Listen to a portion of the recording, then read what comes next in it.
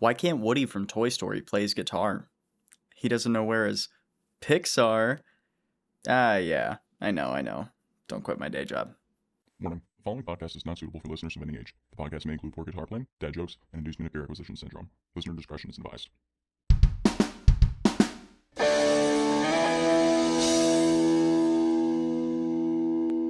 Good morning, good afternoon, or good evening to you whenever you're listening. I'm your host Carson, and welcome to the Pedals and Pickups podcast. In this podcast, we'll talk about your news in the music industry. We're faster than Internet Explorer, but who isn't? Famous pieces of gear that I'm too broke to buy, famous artists I'll never be able to play like, and topics or tips about guitars and music recording. So this is awkward. I've been teasing this big special episode for a little while now, and it was supposed to be this week, but the big thing that the special episode is supposed to be centered around still isn't here. Thanks, USPS. Yeah, it's been in the mail for like 3 weeks now, and it was scheduled to show up before this weekend, but I guess the crystal ball the Postal Service uses to predict their deliveries needs to be recalibrated or something. I don't know. Either way, I ended up writing this entire episode in one 7-hour caffeine-fueled crunch fest, but I'm still excited to sit down and hang out with you guys today, so I hope you enjoy it. First up in our news, I wanted to talk about something that I've been seeing on the internet a lot lately, and it has to do with a.k.a. Multimedia's new Tonex pedal. If you're not aware of it, the Tonex pedal was released back in February of this year, and it created a pretty big wave when it came out. The pedal's $400, and it touts itself as an actual profile. Similar in function to the $1,900 Kemper, albeit in a much smaller form factor. The way the Tonex works is it sends a specially prepared track through whatever you plug it into, whether it be a single pedal, an amp and a cab, or a whole rig, pedals, amp, and cabinet included. Then it listens to how that rig affects the signal and creates a digital model of it through machine learning. While on the face of it, the pedal doesn't seem that great. Like, sure, I can make digital copies of my rig, which would be useful for live shows where I don't want to risk my stuff getting damaged or stolen. The real kicker for this comes from the Tonex software, which allows users to upload and share their models with other users, effectively giving you access to a library of every other Tonex user's rigs, should they choose to share them. This also includes a lot of high-quality models that a.k.a. Multimedia have created and uploaded themselves. You know, it actually kind of reminds me of those old ads for DVD piracy where it talks about, you wouldn't steal a car, you wouldn't steal a handbag, and then says, like, downloading pirated DVDs is stealing and all that. It seems like a joke to say, you wouldn't download a JCM 800. But effectively with this, you could download a JCM 800. Plus, it'd actually be, legal. While the Tonex pedal is all well and cool, it's not really what I'm here to talk about, but rather what some users are noticing when it comes to selling their used Tonex pedals. So on various websites and forums, you see people that are pretty miffed about selling their Tonex on the used market and finding out that they need to pay a $20 licensing fee in order to transfer it to another user. Why does this matter? Well, without the license for the Tonex software, the unit is effectively locked into whatever presets are already stored on it, cutting you off from the rest of the community, which is the whole reason anyone would really buy it in the first place. Another point that they made is that according to the a.k.a. Multimedia website, you actually have to wait 90 days after you register the Tonex in the first place to be able to transfer the license, meaning you effectively have to own it for 3 months before you could fully sell and transfer it to somebody else. Reading that, I really don't know how I feel about it. I mean, you see all kinds of companies that try to get a leg up on the secondhand market, especially when it comes to like cars or video games. In video games, you have download-only DLC that's tied to an individual's account, and it doesn't travel with the game when you sell it. And in cars like BMWs and Teslas, you literally have to pay a subscription for heated seats to work, something that wouldn't cost the manufacturer a single cent more to have on or off if the hardware's already there. I guess the real question is, are guitar manufacturers going to start to trend towards this attitude of the used market as well? Used gear in the music industry is a huge business that allows consumers to save hundreds of dollars on gear that would otherwise be prohibitively expensive brand new. Currently, the only real benefit to buying something brand new, other than the case candy and box and all that, and who doesn't love stickers, but it's that the product's warranties are either a limited time, like 1 to 3 years, or if they're a lifetime warranty, they're for the original purchaser only and non-transferable. The only company that I know of off the top of my head that has a lifetime warranty no matter who owns it is Earthquaker Devices, which is extremely uncommon. I don't know. What do you guys think about all this? Is a.k.a. Multimedia right to essentially charge a fee on secondhand market sales? Let me know what you think. Next up, we've got a new pedal release from Electro Harmonics, which thankfully requires no subscription whatsoever. First released in mid-2014, the Satisfaction Fuzz is one of Electro Harmonics' budget line of pedals that aims to get you the classic tone that Keith Richards' Maestro Fuzz tone had on the Rolling Stones song Satisfaction, hence the name. What was always interesting to me about this pedal was the fact that it's not actually a clone of a fuzz tone at all, but rather a clone of the Jordan Boss tone, a much less popular and well-known effect released in the 70s.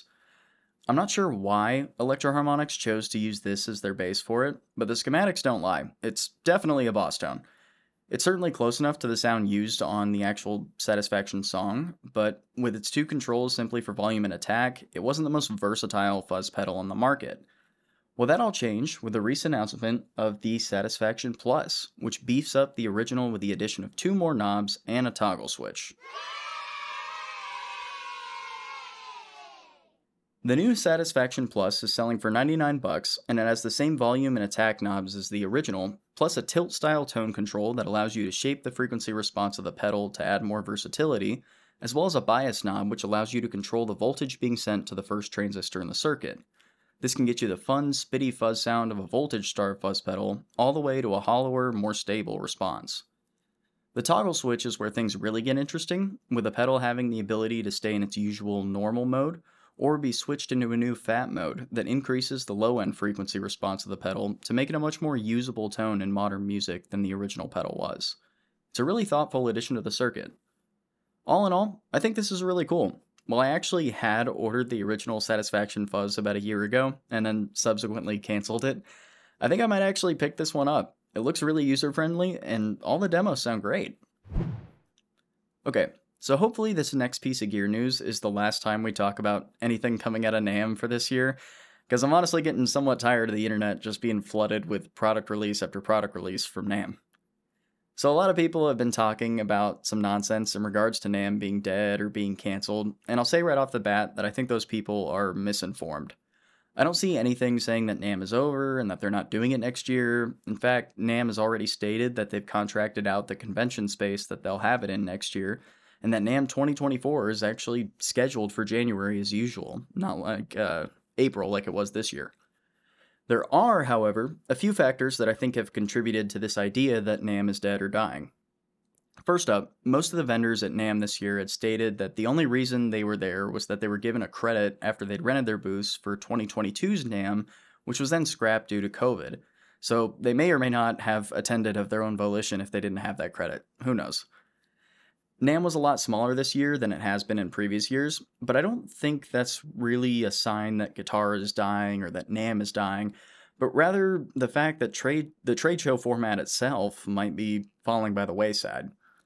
It used to be that if you were a manufacturer in any sort of industry, a trade show was the perfect place that you dropped or announced your new gear or your new product. It was the time that you could get maximum face time with magazines, publications, and news outlets in order to push your product, so manufacturers would try to time their releases around these events so that their new products got maximum coverage.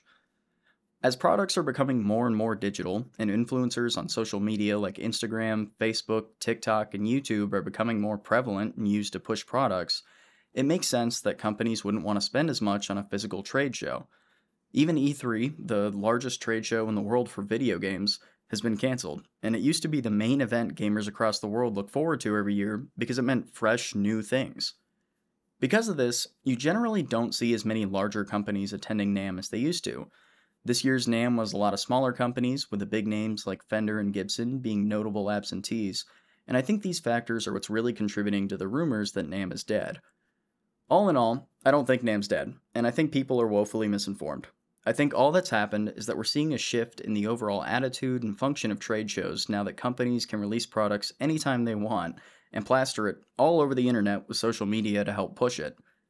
I think NAMM is still coming out of the throes of what COVID did when it canceled it, and I've got a feeling that NAMM 2024 is going to be larger than this year's trade show, inspiring more confidence in the show and bringing it closer to what it was pre-pandemic. But who knows? Maybe I'm wrong. Maybe guitar as an instrument is being canceled tomorrow, and we're all going to have to switch to the xylophone. I just hope it has cool pedals too. If there's one pedal company that's taken the guitar world by storm and become a mainstay on pedal boards from beginners to professionals, it's Boss. Boss pedals are simple, reliable, and contain extremely high quality circuits that are often cloned or modified for more boutique pedals. If you've played a few pedals before, chances are one of them is based on a Boss pedal.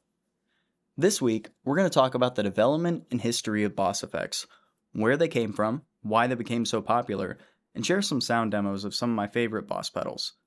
While I'm a pretty big collector, I don't have nearly everything in Boss's lineup, so for some of these sound demos, particularly the more vintage ones, I'll be using the Boss Katana's emulation of those effects, but more on those later. The story of Boss actually begins about 2 decades before the Boss name and logo first appear. In 1954, Japanese engineer Ikutaro Kakehashi opens up a small radio repair shop in Osaka, Japan, in order to capture the budding radio market in the country. As he's building and repairing radios, he's experimenting on the side with building electric organs and eventually begins building audio amplifiers.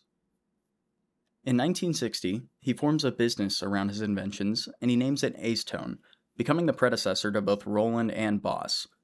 In 1965, Acetone gets a contract to sell their products in the US market, and in 1967 they release their first majorly successful product, the Rhythm Ace FR1, an automatic drum and beat machine that scored them a major deal with Hammond Organs, who would mount the Rhythm Ace on their commercial models for sale.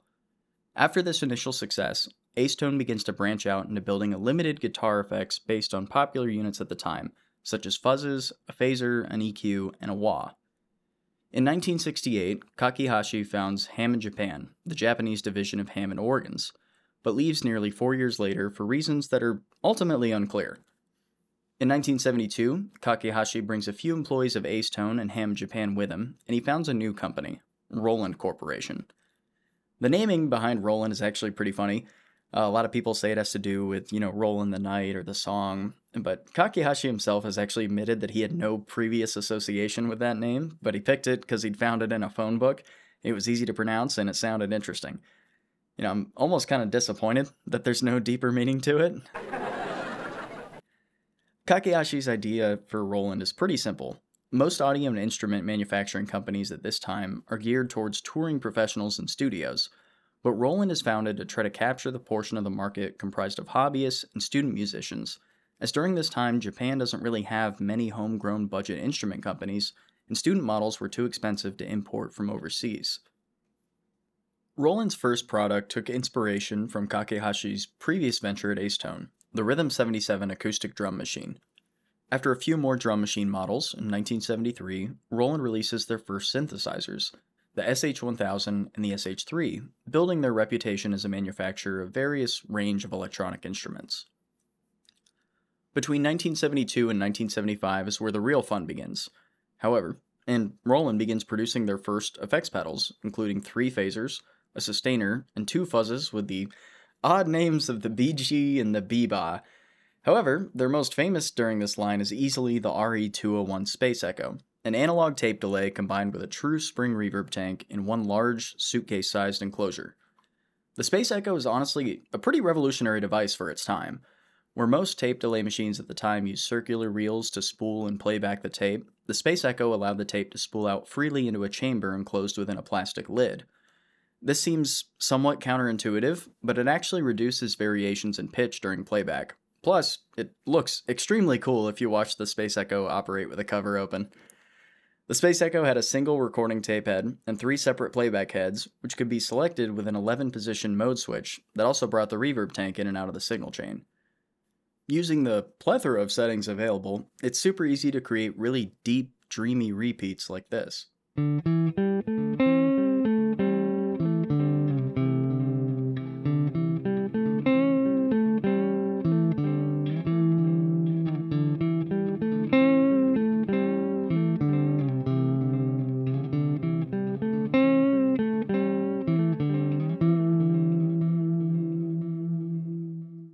All the way to a short, standard analog tape delay, like this.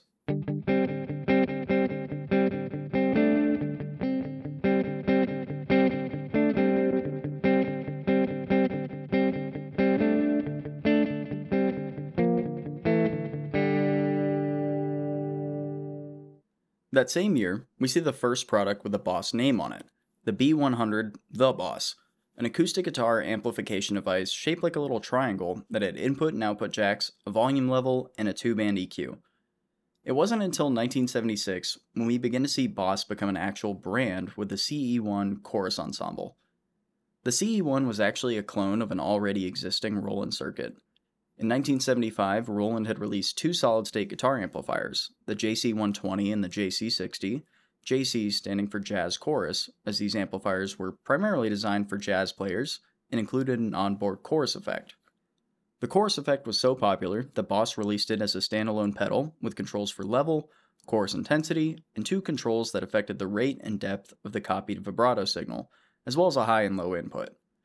It's one of the most sought-after chorus pedals on the market that has an extremely lush and full sound to it, which inspired countless clones and reissues.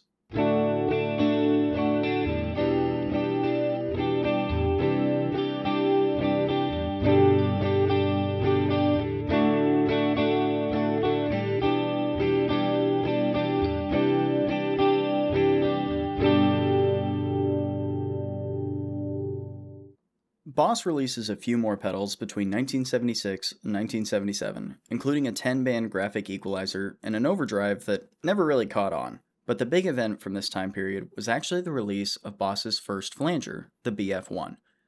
Now, why would something as relatively simple as a flanger be such a big milestone in Boss's history? Well, during this time, the whole reason that Roland had created the Boss brand to market effects pedals was that there wasn't really any competition in the Japanese guitar effects market. Almost everything that they had pedal-wise had to be imported from the United States, making guitar effects very rare and very expensive. Sure, you had Maxon creating pedals for sale in the Japanese market and selling them in the US under the Ibanez brand, but they were still a small operation creating relatively simple circuits. When Boss was asked to start manufacturing their own flanger, nobody at Boss actually had any idea what it even sounded like, and they didn't have any homegrown examples of it since Ibanez didn't even start marketing flangers until the 80s. The head engineer at Boss literally started crying after they got this request. However, Boss's BF1 turned out exceptional, with a unique sound different than any other overseas offerings. The success of the BF1 spawned the ever-popular BF2, and then today's digital BF3, with all the intense flanging goodness you could ever hope for.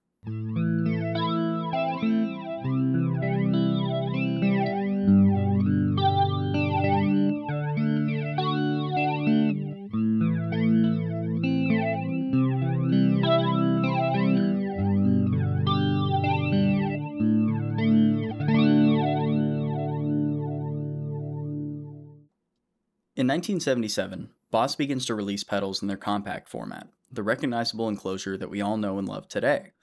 The design of this enclosure was actually done by Boss because they saw many American companies using utility enclosures for their pedals, namely the newly established MXR. Most of these early American pedals actually used enclosures designed for light switches. You know how if you want to mount a light switch or an outlet to a stud in an unfinished basement, those same enclosures are actually what spawned the design of modern pedal enclosures. But you see, Boss wanted to be different. They wanted something that was both iconic and functional, so they created their current large foot switch design that has since been copied by companies like Digitech, Ibanez, and Behringer. The Boss compact design solved two major issues. The first is that it made battery changes extremely quick and easy. To change the battery in earlier pedals of the time, you'd have to take off the screws at the back of the enclosure, open up the entire pedal, snap the battery in, and then replace everything. On a Boss pedal, all you have to do is hand loosen the single thumb screw on the bottom, and the foot switch opens up to reveal the battery compartment. The second problem it solved is the myriad of issues related to actually switching the effect on and off. For one, Boss pedals' large foot switch made them super easy to click on and off in the heat of the moment. And for two, Boss implemented a new, soft relay-based switching system that solved the issues of clicks and pops when the effects units were turned on and off. The first pedals launched under the compact line were the OD1 Overdrive, PH1 Phaser, SP1 Spectrum, GE6 Equalizer, CS1 Compressor, and TW1 Automatic Wah. While many of these effects units haven't remained popular over the years, they became the jumping-off point for the mainstays of the Boss lineup that many guitar players end up owning as their first effects pedals. In 1978, Boss releases the DS1, an orange-colored, hard-clipping distortion unit that's been used by the likes of Kurt Cobain, Steve Vai, and John Frusciante. While it's only got 3 controls, tone, level, and distortion, it's one of the most usable dirt boxes out there, as long as you don't put the tone control all the way up. The DS1 is so common, I honestly feel like if you pull up any old photo, you'll see it somewhere in the background. Old concert promos, wedding albums, probably even pictures of the fall of the Berlin Wall. I think its popularity is indicative of how great sounding of a pedal it is. Not to mention, it always has been, and still is, just dirt cheap. It's only around $60 brand new.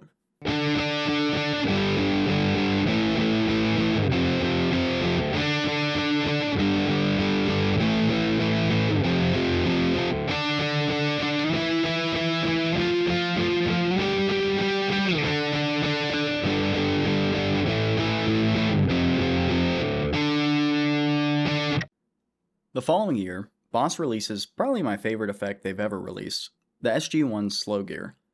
The Slow Gear is only produced from 1979 to 1982, and it serves a very unique function by taking your input guitar signal and having it swell according to the way that you set the sensitivity and the attack controls.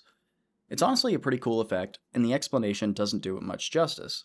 So here, I've got the TC Electronic Crescendo, a modern-day clone of the Slow Gear that works extremely well, and it's only $49. Certainly beats the $500 to $800 prices you see online for vintage slow gears.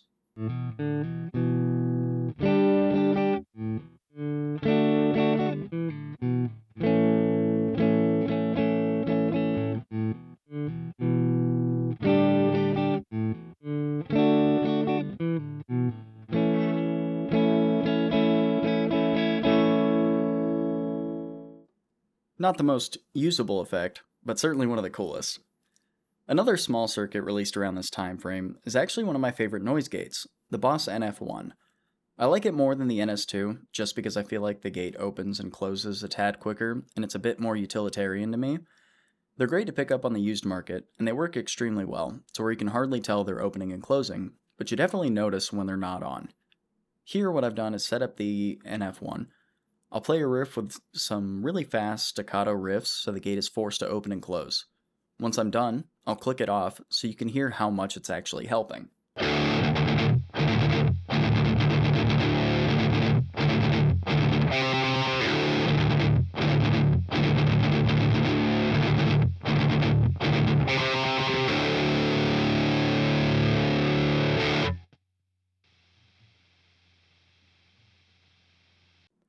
In 1981, we see the release of the SD1 Super Overdrive, another common mainstay of pedal boards across the community. The SD1 is a soft clipping overdrive made seemingly in response to the Ibanez TS808 and can be used in a very similar manner to push tube amplifiers into breakup. The SD1 was actually my first guitar pedal, and I've still got the same one after years, a testament to just how tough Boss pedals are. If there's an apocalypse, but somehow we still have electricity, I'm hunting down all the Boss pedals I can. I guarantee you they're going to survive. Either way, if you're looking for a more wallet-friendly alternative to a tube screamer, look no further than this guy.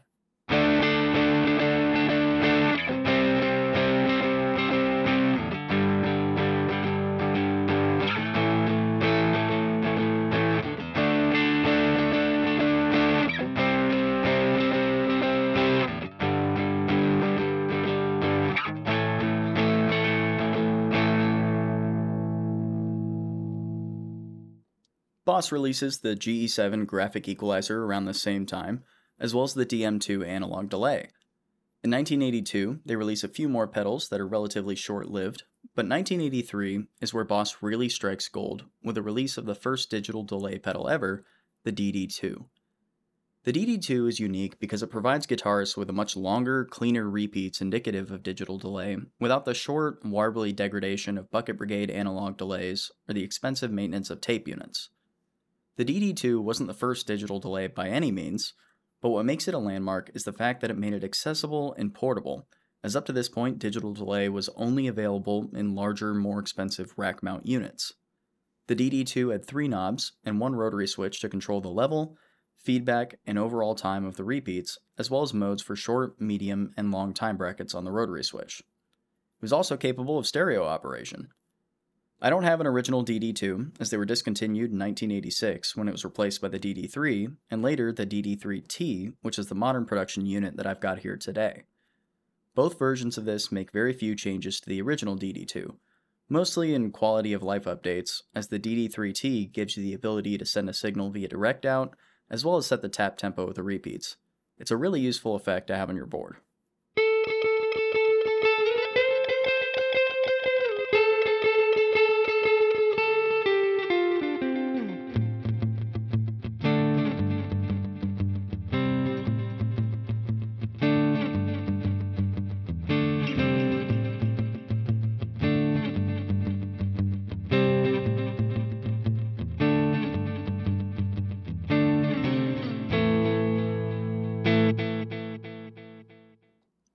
Boss continues to release pedals throughout the 80s, but hits another landmark again when they released the RV2 Digital Reverb, the first digital reverb pedal on the market. Once again, this isn't the first digital reverb unit ever available, but the first digital reverb pedal. It's a big move because the first digital reverb unit was only released in the previous decade, the EMT 250, which was the size and shape of a podium used for speeches. In less than a decade, Boss has taken the idea of digital reverb and shrunk it down into a device about the size of a cell phone, once again making complex studio effects more affordable and more portable than ever before. The RV2's modern incarnation, the RV6, has controls for reverb level, tone, time, and modes for modulated reverb, spring, plate, hall, room, dynamic, shimmer, and even an added delay mode, plus stereo functionality. It's a real beast of a digital reverb that really pushes the limits of how far the technology can go.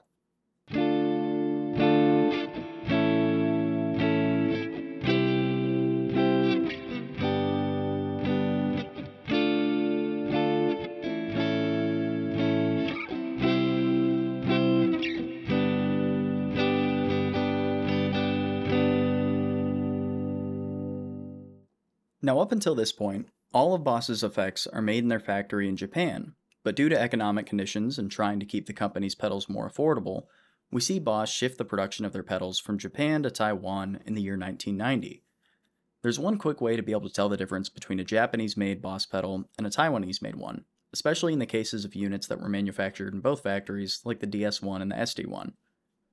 Assuming that someone hasn't tried to replace it to pass it off as an original, the Japanese-made Boss pedals had silver metal screws in the bottom of the pedal for the battery compartment access, while the Taiwanese ones transitioned to a black plastic head on the screw instead. If you're a collector, that's one quick way to be able to tell the difference. You know, in addition to just checking the made-in label on the back. Sometimes I make things more complicated than they need to be, but hey, if it's scratched or worn off, that's one more thing to look for. Now I'm skipping quite a few models here, but in 1991, Boss releases probably the most memed on pedal in history, the MT2 Metal Zone. Why do I say memed upon? Well, originally marketed to guitarists in the budding grudge and metal movement of the 90s, the MT2 was the high-tech, feature-heavy distortion box of guitar players' dreams. It's got controls for level, distortion, a 3-band EQ, as well as a middle frequency sweep to give you greater control over your tone. One problem though, the pedal sounds like... But does it though? Or are we just using it wrong?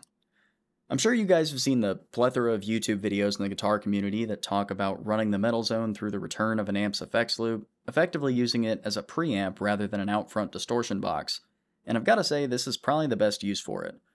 While originally it was ragged on pretty heavily, it's a great, inexpensive way to be able to add an awesome metal-sounding distortion channel to any clean amplifier with an effects loop.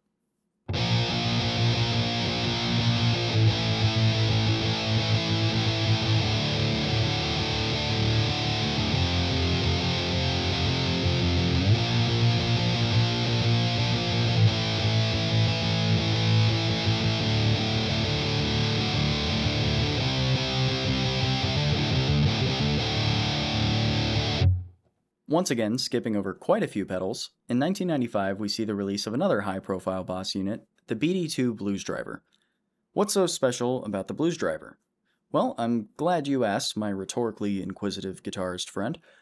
The Blues Driver is honestly unlike any other overdrive effect to this point. behaving somewhat more like an amplifier's drive section than the op-amp and clipping diode-based overdrives we've seen to this point.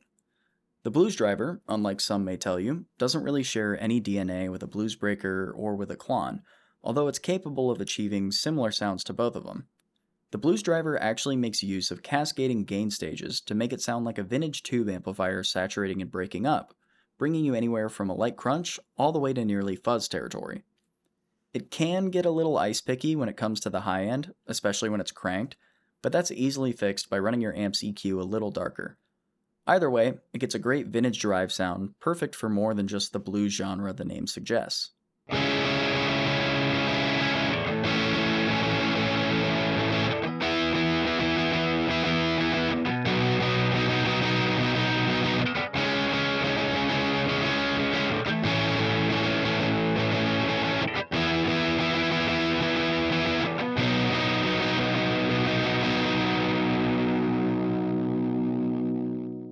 In 1998, Boss releases the TU2, the first ever chromatic tuner in a pedal format. A lot of firsts this episode.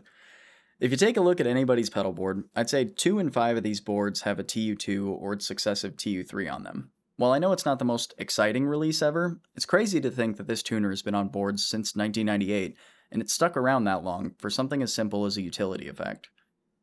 In 2001, after 41 years at the helm, Kakehashi steps down as the CEO of Roland, and he shifts to becoming a special executive advisor of the corporation. He begins work on his autobiography to be released a year later, which is honestly a really great book that sheds a lot of light on the state of the musical industry market in Japan at the time. It really serves to show the environment Boss sort of grew up in, and what set the stage for some of their unique designs. In 2006, Boss introduces their Composite Object Sound Modeling technology, or COSM as they call it, which is Roland's digital modeling technology. With the COSM framework, they released the AC3 acoustic simulator, a very convincing pedal that allows you to take your electric guitar and, well, make it sound like an acoustic. While it's not exactly the same, it's close enough that it'll work in a pinch or at a live show where you don't want to worry about another guitar or miking the instrument.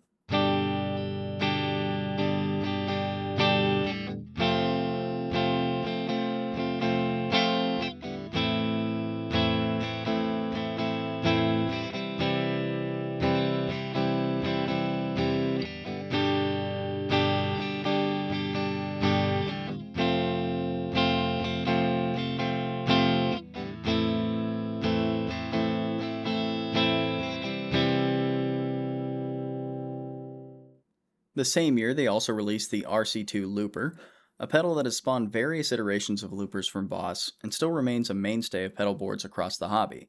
If you're looking for a looper, this guy is a great place to start. Boss begins to fully realize their COSM technology use in 2009 with the release of the FRV-1, a digital model of a true Fender spring reverb tank found in their amplifiers. This is the first pedal that I could find where Boss actually admits to somewhat copying someone else.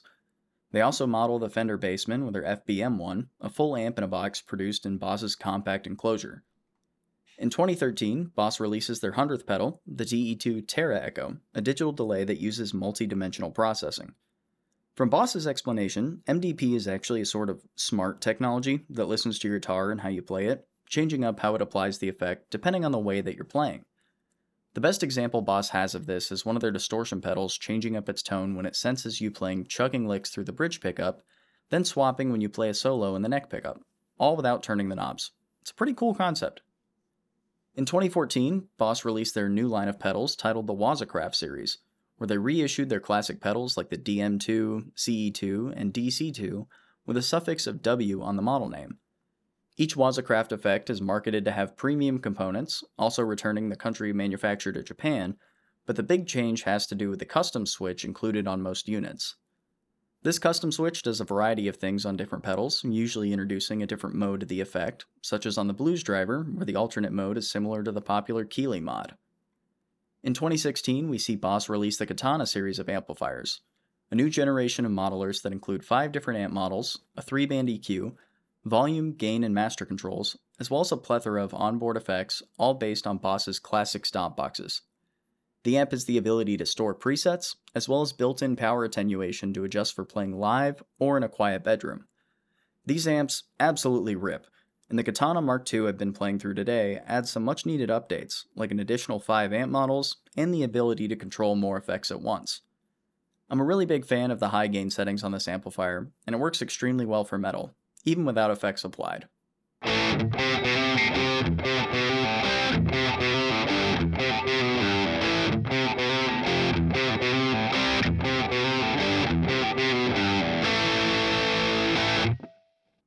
The real kicker with the Katana series, though, is that Boss used the same software for their GT100 pedal, which allows you to access a host of other options if you connect the amp to a computer, tablet, or phone via USB cable and use Katana software.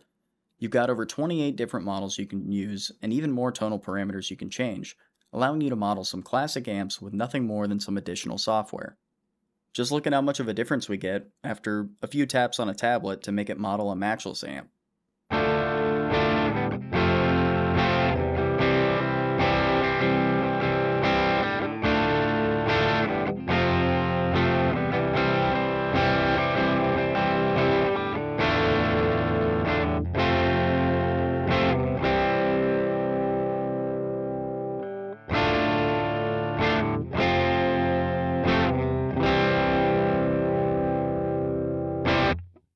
In 2019, Boss released the compact polyphonic SY1 synthesizer pedal, one of the pedals in their lineup that I probably had the most fun using.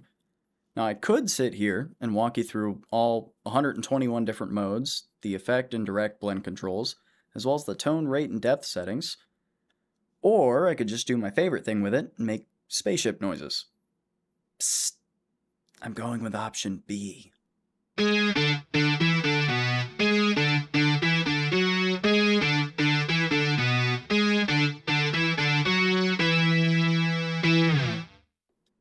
Yeah, that was a guitar. Now, Boss has continued to invent and push the boundary of current guitar technology. While their pedals and amps may not be the most flashy or the most eye-catching, they're definitely some of the most functional and dependable pieces of gear you can get that'll last you for years, get you great tones, and won't break the bank. If I tell you to think of a pop-punk artist, you might think of someone like Avril Lavigne, Green Day, Blink-182, or Fall Out Boy. But recently, we've seen a new player in the genre that gets made fun of quite a bit. Okay, I'll be honest, I make a lot of jokes about him, but hey, he's pretty successful, and I'm not ashamed to admit that I actually like the pop-punk stuff that he's put out recently, but I don't think he's quite at the point where we can give him credit for saving or making pop-punk, as some people claim. Of course, we're talking about the man, the myth, the tattooed legend named Colson Baker, otherwise known as Machine Gun Kelly.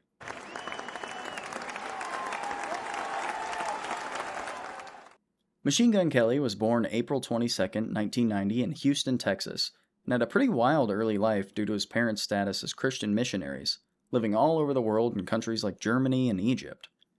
His early life was pretty rough and he grew up in poverty, but he began finding solace in music after being inspired like artists by Eminem and Ludacris.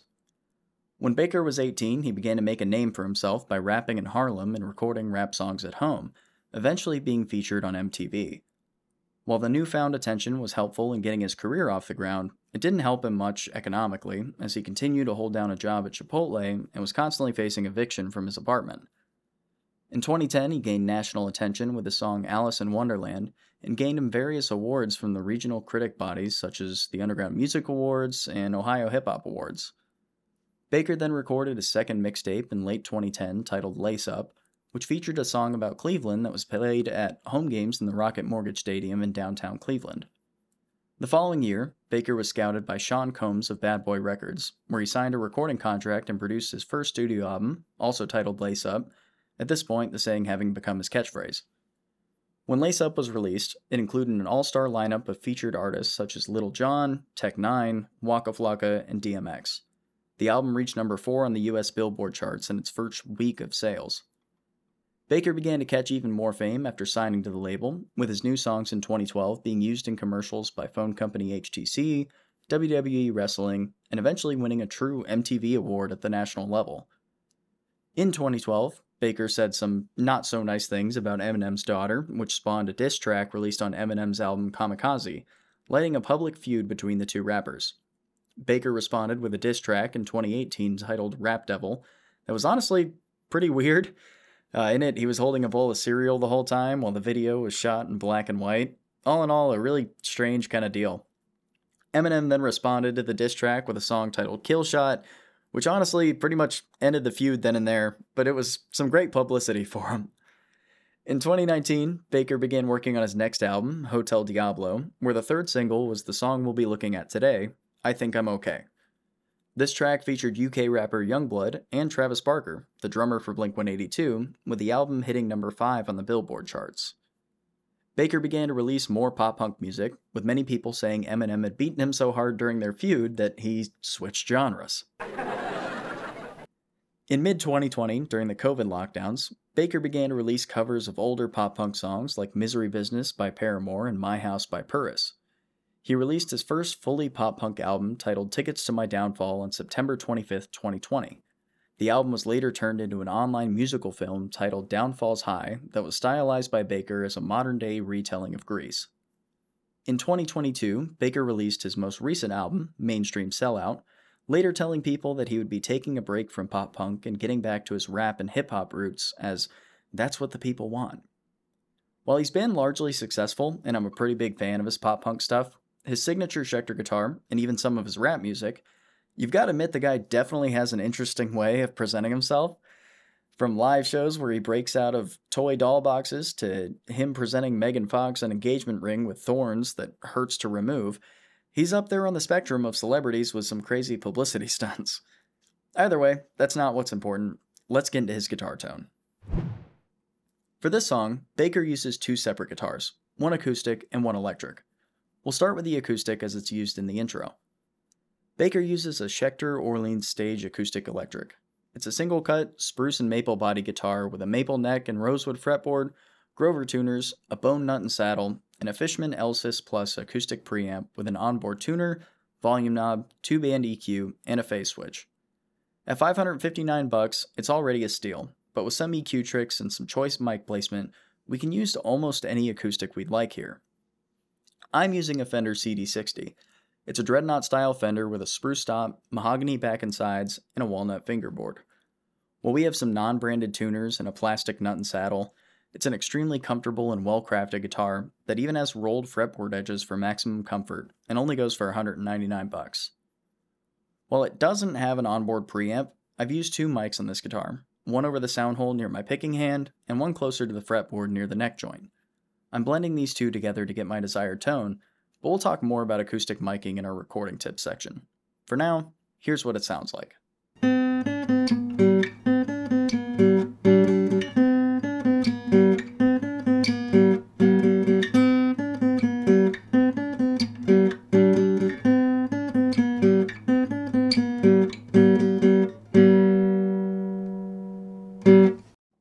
For his electric, Baker actually has a signature T-style guitar manufactured by Schecter that has a single humbucker, single volume and tone control with a maple neck, ebony fingerboard, Graphtec nut, locking tuners, and a Schecter USA Pasadena Plus pickup.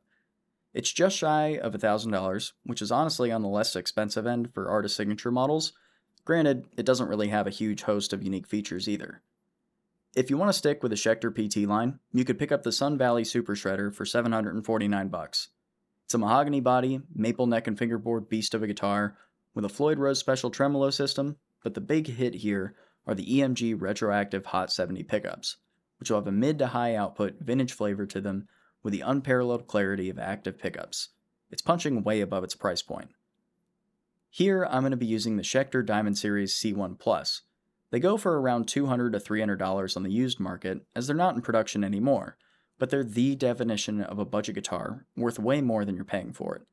It's got a carved heel, set mahogany neck, ebony fingerboard, mahogany body, Tone Pros 2-pneumatic bridge, graphite nut, Grover tuners, 2 volume and 1 tone control setup with 2 Duncan design humbuckers modeled after the Seymour Duncan JB and Jazz set, giving you an awesome, high output, vintage voice bridge pickup for this tone.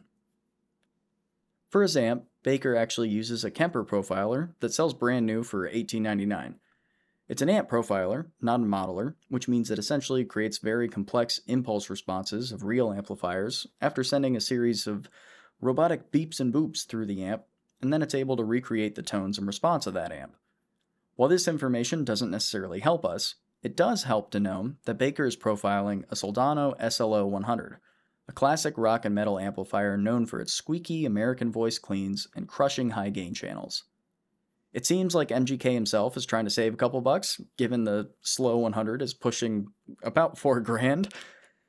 One option you do have is to use the Soldano SLO Mini, a $249 miniature, all solid state amplifier head. This amp is an entirely FET version of the all tubes SLO in a 30-watt package, sporting master volume, presence, and gain knobs, as well as a 3-band EQ, a normal and deep toggle switch, and a crunch and overdrive switch. Now this amp does lack the clean channel of the SLO 100, but since we'll only be using an overdriven sound, that doesn't matter too much here. You've also got an effects loop and 2 speaker outputs on the back of the head. There's a few other versions of this amp, including a Bogner Ecstasy, a Friedman BE, and a Diesel, and to me they look to be essentially one of the preamp pedals based on those amplifiers, coupled with a few extra features and a solid state power amp, so not a bad deal at all. Here I'm actually going to be using the Rev G3. The G3 is a preamp pedal based on Rev's Generator 120 amplifier, specifically the tight, high-gain purple channel reminiscent of the SLO. It's got a 3-band EQ, gain and volume knobs, as well as a 3-position aggression switch. At $230, it's not cheap by any means, but it was originally designed by Rev as a fully transistor version of the Generator, and the quality certainly shows. It sounds great, and it feels extremely amp-like. You can run it into the effects return of any amplifier you have to get a great tone. Just don't push your master volume too high, as we don't want our power tubes to saturate or distort if you're using a tube amp. That'll color the tone too much. I've set it with a gain at 9 o'clock, bass at 2 o'clock, mids and treble at 10 o'clock, volume at unity, and with the aggression switch off.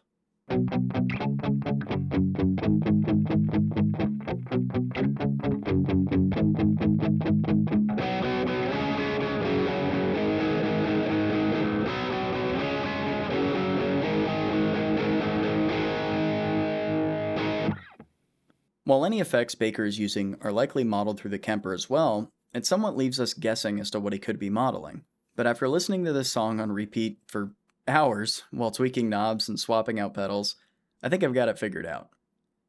First up is the Boss SD1 for $63. The reason I'm using this here isn't to add more gain, as plenty of that's available to us with the Rev, but rather to push the input of the guitar signal just a bit harder before it hits the Rev to add some natural sounding compression, as the guitar track is extremely tight mid-range focus. To accomplish this, I've set it with a drive at 8 o'clock, level at noon, and tone at 2 o'clock, so we're not actually engaging the clipping section, just adding a bit of front-end boost to even out our signal.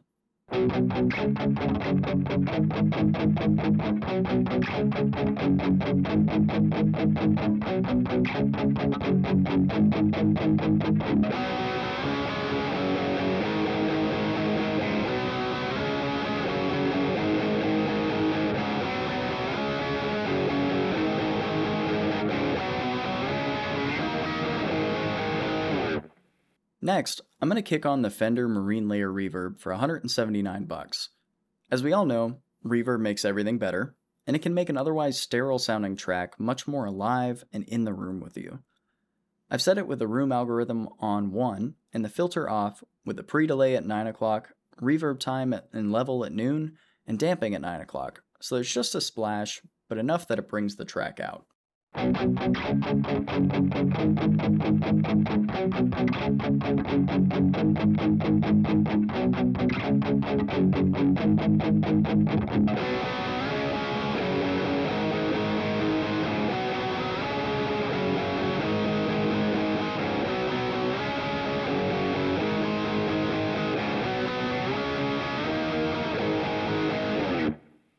Now it's kind of hard to hear, but in the last chorus and the section that immediately follows it, you can hear a much cleaner electric guitar playing a really short sort of single note progression in the background, and there's a very lush sounding delay on the track.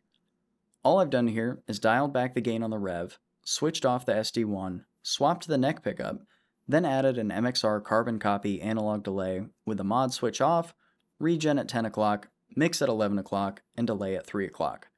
It gets us a great delay over a track that adds some movement and beauty for only $149.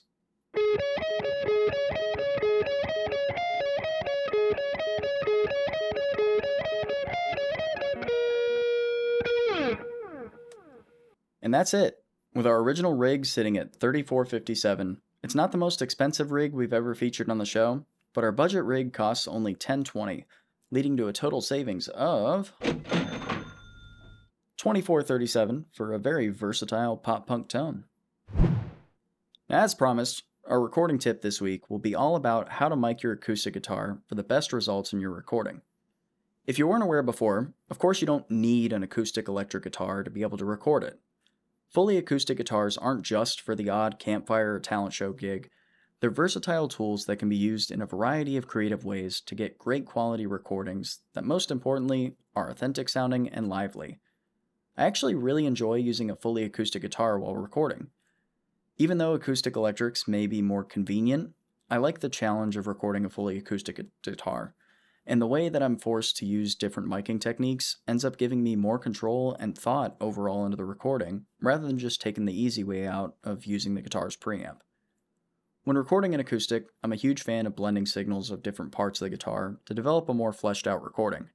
If I'm using an acoustic electric, I'll use the signal from the pickup and the preamp to add its own flavor if it's a high quality preamp, but the majority of the tones that I'm actually using comes from 2 to 3 strategically placed microphones in the recording environment. For the first microphone, I like to use a cardioid condenser mic offset from the sound hole by a 45-degree angle, about 6 inches away from the guitar. The primary purpose of this mic is to capture the volume of the sound hole, resonation of the top, and the sound of the pick or my fingers hitting the strings. The standard placement that I recommended sounds like this.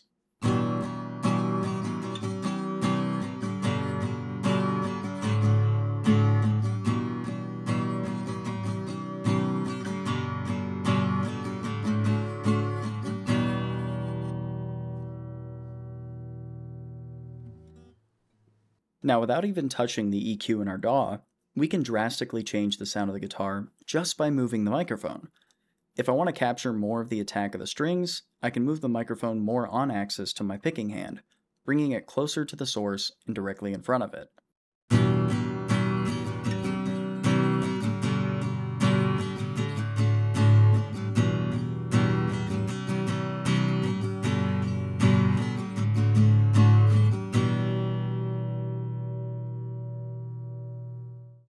If we want a warmer sound that captures more of the resonation and depth of the guitar, we can move the microphone further away from the picking hand, closer to the rear portion of the guitar's resonant top.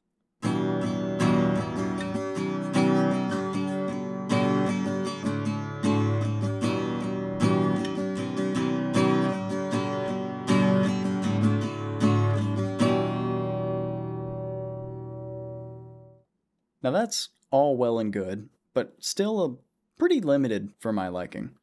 So what about adding another microphone to the mix? Just like guitar pickups, pedals, and amps, microphones all have their own specific sound and can drastically sound different from one another, especially when you use different microphone types.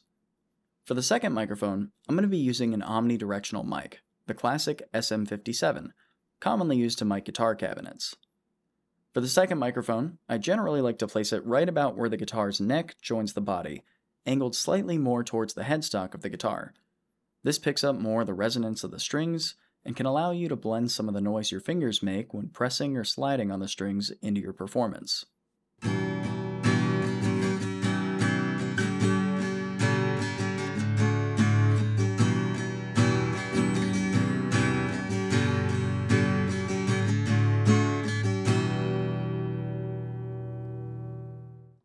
If you're playing slide guitar and you want to capture more of the jangle of the slide, this mic works extremely well for that as well, and it serves as a nearly purpose-built tool to allow you to blend the sound of the slide in and out as you please.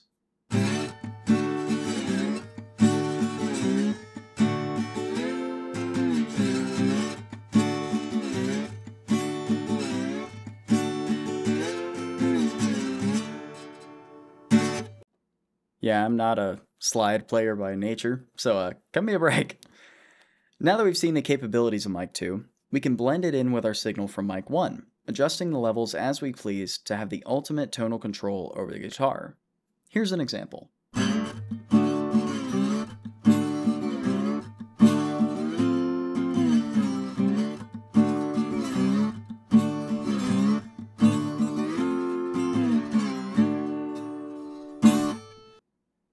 Alright, guys, I'm about to feel like Billy Mays here, but wait, there's more! Let's throw a third mic into the mix. So, this one we're not going to place on the guitar itself, but rather in the room with us, capturing the sound of the guitar resonating in the room to make it sound even more realistic and personal on our recording. I usually like to place my room mic 6 to 10 feet away, avoiding any walls and corners in the room, as they can create unpleasant comb filtering or bass buildup that limits our control over this mic's signal. Here you'll want to use another cardioid condenser microphone in order to better capture the sound of the room, and face it directly towards the guitar at about the same height level the guitar is at. On its own, the reverb mic really doesn't sound all that great.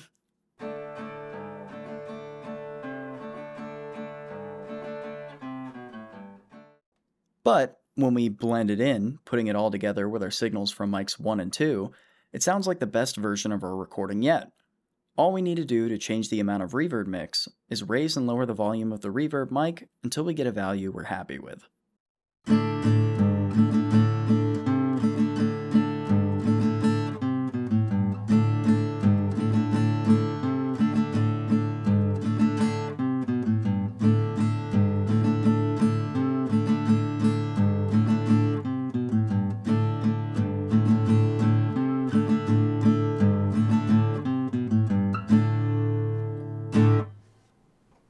And if you're not happy with the sound of the room that you've got, use a different one. Unique environments like bathrooms, kitchens, and even garages can all make interesting sounding reverb spaces that you can use to make your recording sound exactly how you want it. If you could get access to a building such as a large hall or a church, higher ceilings and larger spaces can get you an even more pronounced reverb with much more depth. Now, I've only got 9 Boss pedals and 1 Boss amp, hardly what would be considered a super fan of the brand, but did you know the largest Boss collection ever is at over 75 different Boss effects and counting?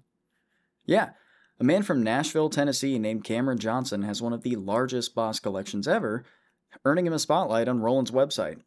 He started with the ever-common TU2 and branched out at one point and had the entire compact Boss line of 109 pedals before selling some common ones to fund some life events. He's even got some real rarities like the SG1 Slow Gear, an original SP1 Spectrum, and the FA1 Fed amplifier. If you're interested in what he's got going on, check out his Instagram titled The Boss Pedal Project. I'm not sure now because it hasn't been updated in a while, but Josh Scott might have him beat. But as the writing of Roland's article, he's got the largest Boss collection. Yeah. So, currently I'm giving away free podcast t-shirts, and I'm so excited that I wrote a song about it. You want to hear it? Here we go.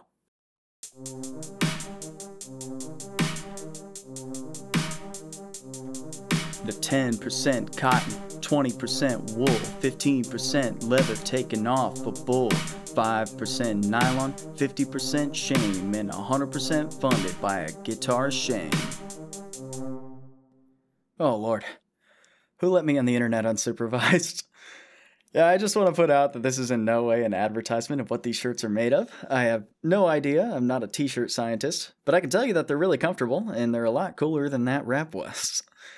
If you shoot me a DM on any one of my socials or send me an email telling me what your favorite piece of budget gear is and why you like it, you'll be entered to win a free Pedals and Pickups podcast shirt. If you want one now and you can't wait until I choose this month's winner at the end of May, go ahead and hop on my Teespring store to order one now. I promise they're cheaper than therapy.